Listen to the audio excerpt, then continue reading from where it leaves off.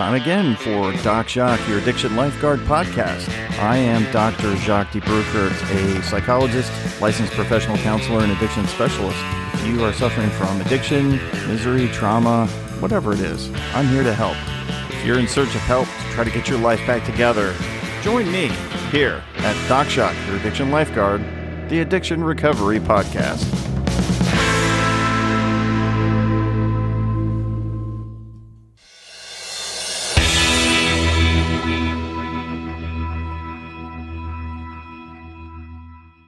I wanted to be real clear about what this podcast is intended for. It is intended for entertainment and informational purposes, but not considered help. If you actually need real help and you're in need of help, please seek that out. If you're in dire need of help, you can go to your nearest emergency room, or you can check into a rehab center or call a counselor like me and talk about your problems and work through them. But don't rely on a podcast to be that form of help. It's not. It's just a podcast. It's for entertainment and information only. So let's keep it in that light, all right? Have a good time, learn something, and then get the real help that you need from a professional.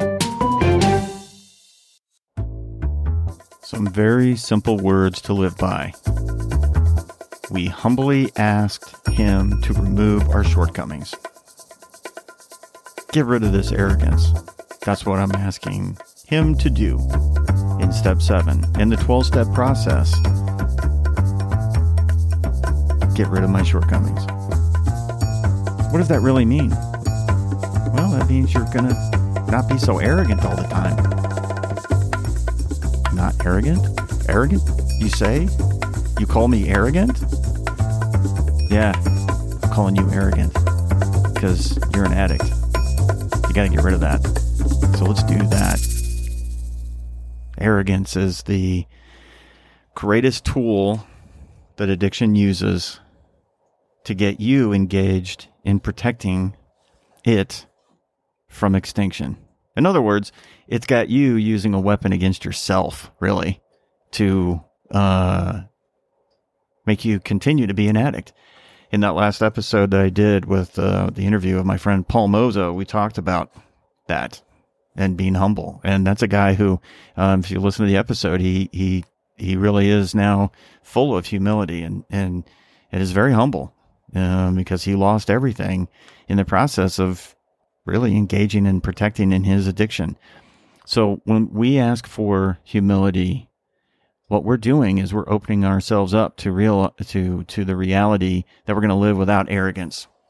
So we really have to define what humility is, because people think that humility is synonymous with humiliation, which it is not. So in order to become humble, you have to be accepting of things, but you have to be able to surrender some things. And I used that term when I was talking to my friend Paul. We talked about what it means to be humble. And it's such a strange thing because you walk around as an addict, I know I did, but just full of arrogance. And it's very offensive to people who are encountering you, even if they love you, because they can't stand how arrogant you've become.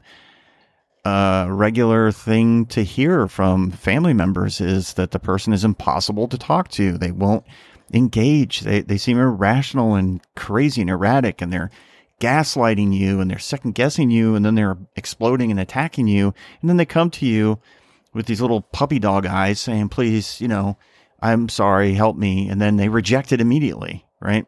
So this is what addiction does, is it traps you with arrogance as a tool. It hands you this tool.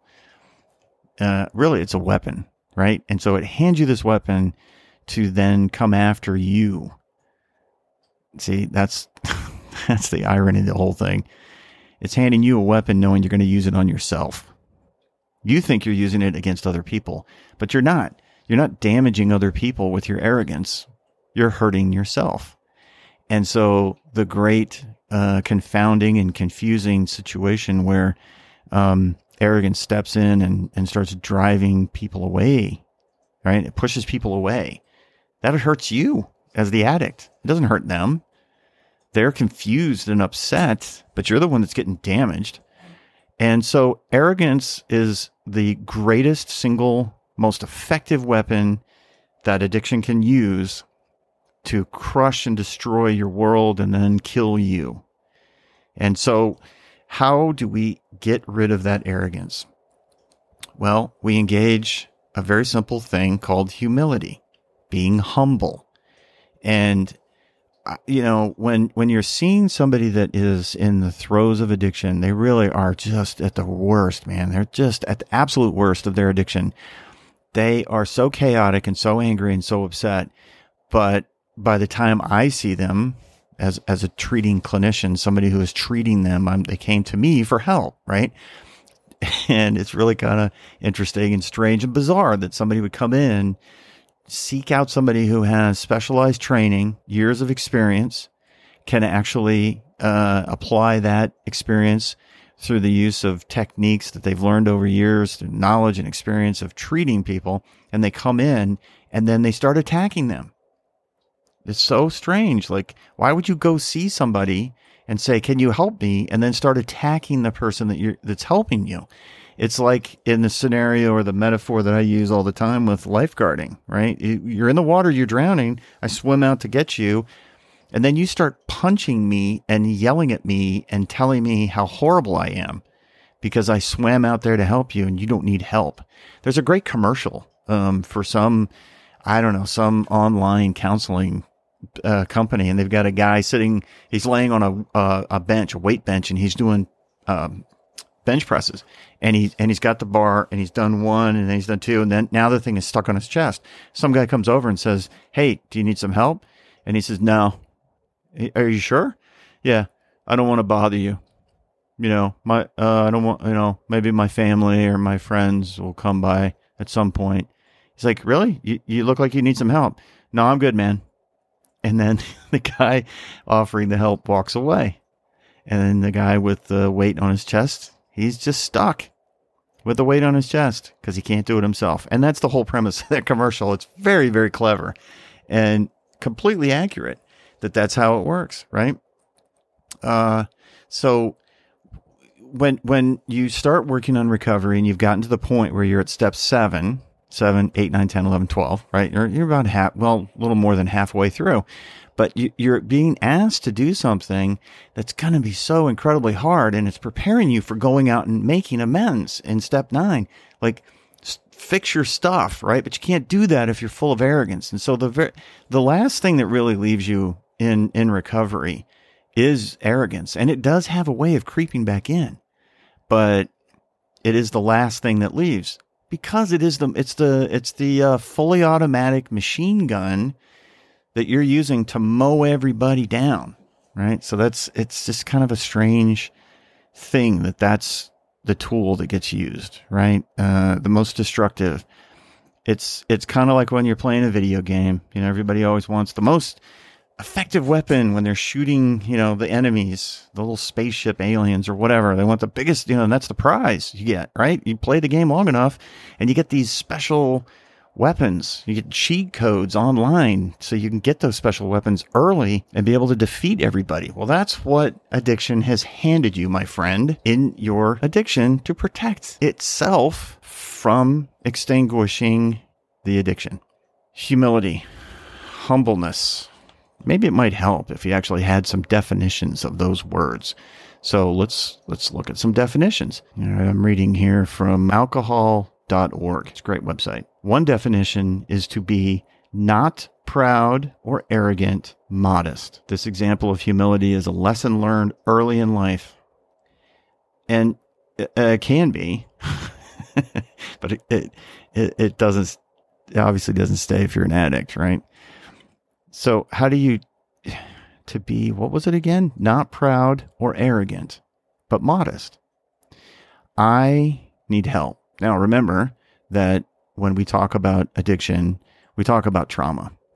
Because I am a firm believer that if you have addiction, it's because you are coping with major trauma. And perhaps you've never actually worked on that trauma, never been offered the help to work on that trauma. Maybe have been closed off to getting help. Maybe you didn't want to recognize that you were traumatized. Trauma can be a stigmatizing word, just like addiction can. And so if you're a trauma victim, thank you, mass media for making that word useless to us. I'm a victim. It's triggering me. I'm sorry. Somebody looking at you funny is not triggering you. I'm sorry. This is not the same as being molested as a child or beaten. That's traumatizing. So we have overused that word trauma, I think, to the point where it is basically useless, but it is stigmatizing. And many of my clients that come to me and I start throwing out the word trauma, they immediately reject it. They feel like they're not traumatized. And I shouldn't say that because that is stigmatizing to them. And it takes me a while to convince them that there's a different use of that word that means something else. And it perhaps does apply to you. The person sitting in the chair across from me. Maybe it does actually apply to you because guess what? You were traumatized.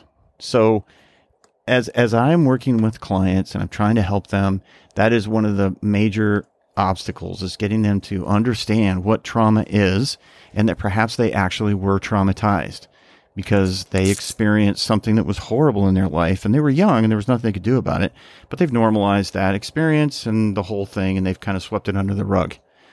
So if you are traumatized, it's going to be very difficult for you to overcome being arrogant because you feel like nobody understands. So if nobody understands, then nobody's going to get it. And you're not going to talk about it. And that's the end of that. And that's what addiction does, is it convinces you that nobody's listening to you. Nobody cares. It doesn't matter.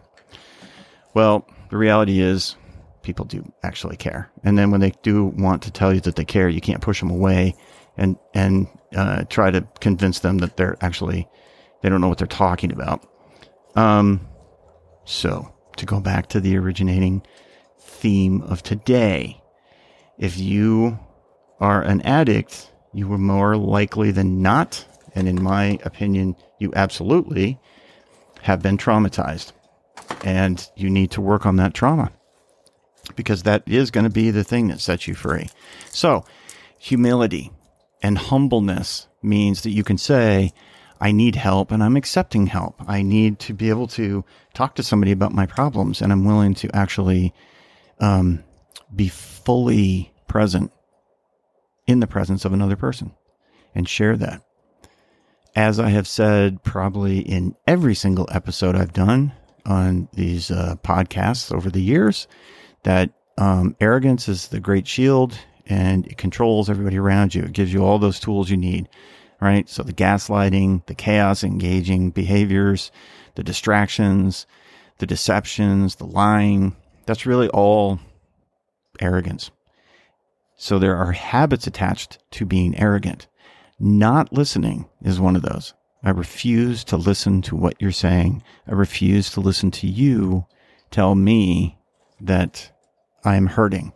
It's kind of an odd one because they're not saying I'm telling you that I wasn't hurt. They'll say, yeah, that was painful at the time, but this is now, and I don't want to talk about it. You need to talk about it. You need to be fully engaged in that. That's what being humble is, engaging in reality. So if you are going to be if you're going to have these things lifted and you say, please remove these shortcomings. Please remove these shortcomings from me. You have to be willing to let them go, right? So we go through the whole thing with step 4 and you're doing that fearless search and moral inventory, and then step 5 where you're actually saying it out loud, the nature and extent of those character defects and letting someone to bear witness to it. And then you're preparing yourself in step 6 to have them removed. But as my previous guests have said, the time where you actually engage in that humility and being humble is a very telling thing, because when you're trying to be humble, but you can't, you haven't quite gotten there yet, have you? Right? So, when you're being transitioned from what could be considered natural pride to modest pride or arrogant pride, who's proud of being an addict? Nobody, right? But it's so weird because they can come across as they got it going on. And addicts, as I have said to you also in the past, addicts are very charming, charismatic people. That is how they are successful at being addicts, right? They're charming. Some of the most charming people I have run into, honestly, in my lifetime have been people who are just full-blown addicts. They suck you in with liking them.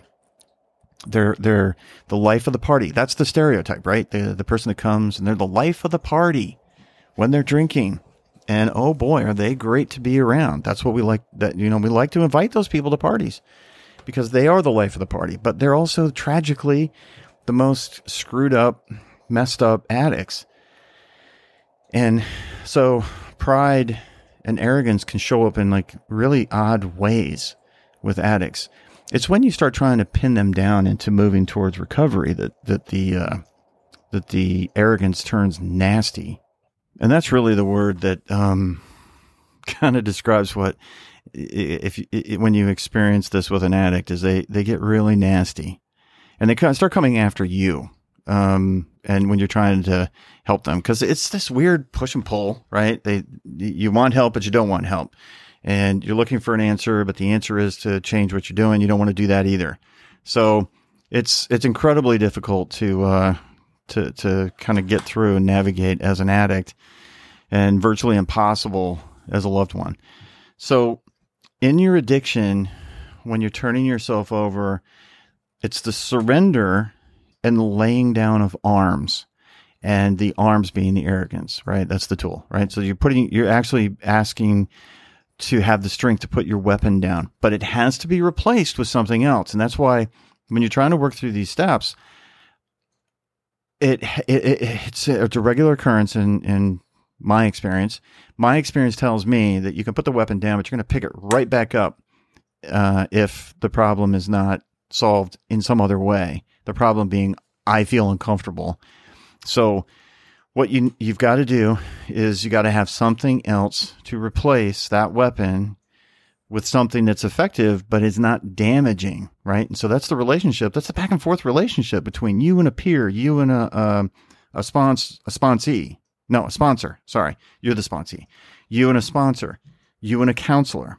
A trusted relationship where you can safely explore those things that make you feel so incredibly uncomfortable and want to use, because that is it, right? I mean, we feel uncomfortable, so we use.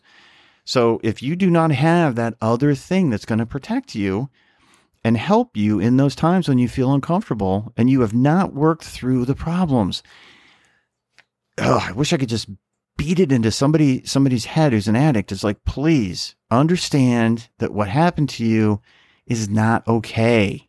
It hurts you. That's why you drink or use drugs or food or sex or the internet or pornography. It doesn't matter what it is. That's why you're using it, because you're hurting. So you got to let somebody in to help you through that pain. Best way to do that is to be humble. Be humble. So as we ask to have the shortcomings removed from me, and I'm going to engage in humility to get there, here's the other thing that is really a misunderstanding of what it means to be humble. Sometimes people think that humility or being humble is a sign of weakness. And certainly being arrogant seems like a strong thing to be, right? I'm arrogant, I'm tough. Arrogance is not strength. It's actually weakness.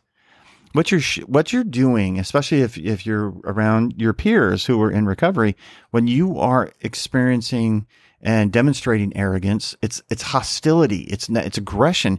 It's not helpful as a person. It's actually showing that you can't handle things well. You explode, you're argumentative, you're attacking people. It's like, and the people around you are looking at you going, what is your problem, man? Why? I'm just asking you if you to stop this or to change this or to accept this from me. And, your arrogance has got you attacking them. They're looking at you thinking you're crazy. They're not looking at you like, oh, he's really a strong individual. He's really handling his life well. That's why he's screaming and yelling.